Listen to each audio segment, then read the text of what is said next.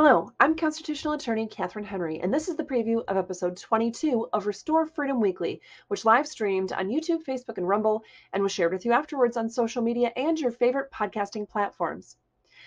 This episode explained jurisdiction. Does the court have the authority to hear your case? In this episode, we discussed jurisdiction. Does the court have the authority to hear your case? The court must have appropriate jurisdiction in order to make any decisions in any case. What are the types of jurisdiction? What is required to happen if the court doesn't have the appropriate jurisdiction? It was jurisdiction explained through real-life case examples. So make sure to check out Season 1, Episode 22 on our quest to restore freedom weekly.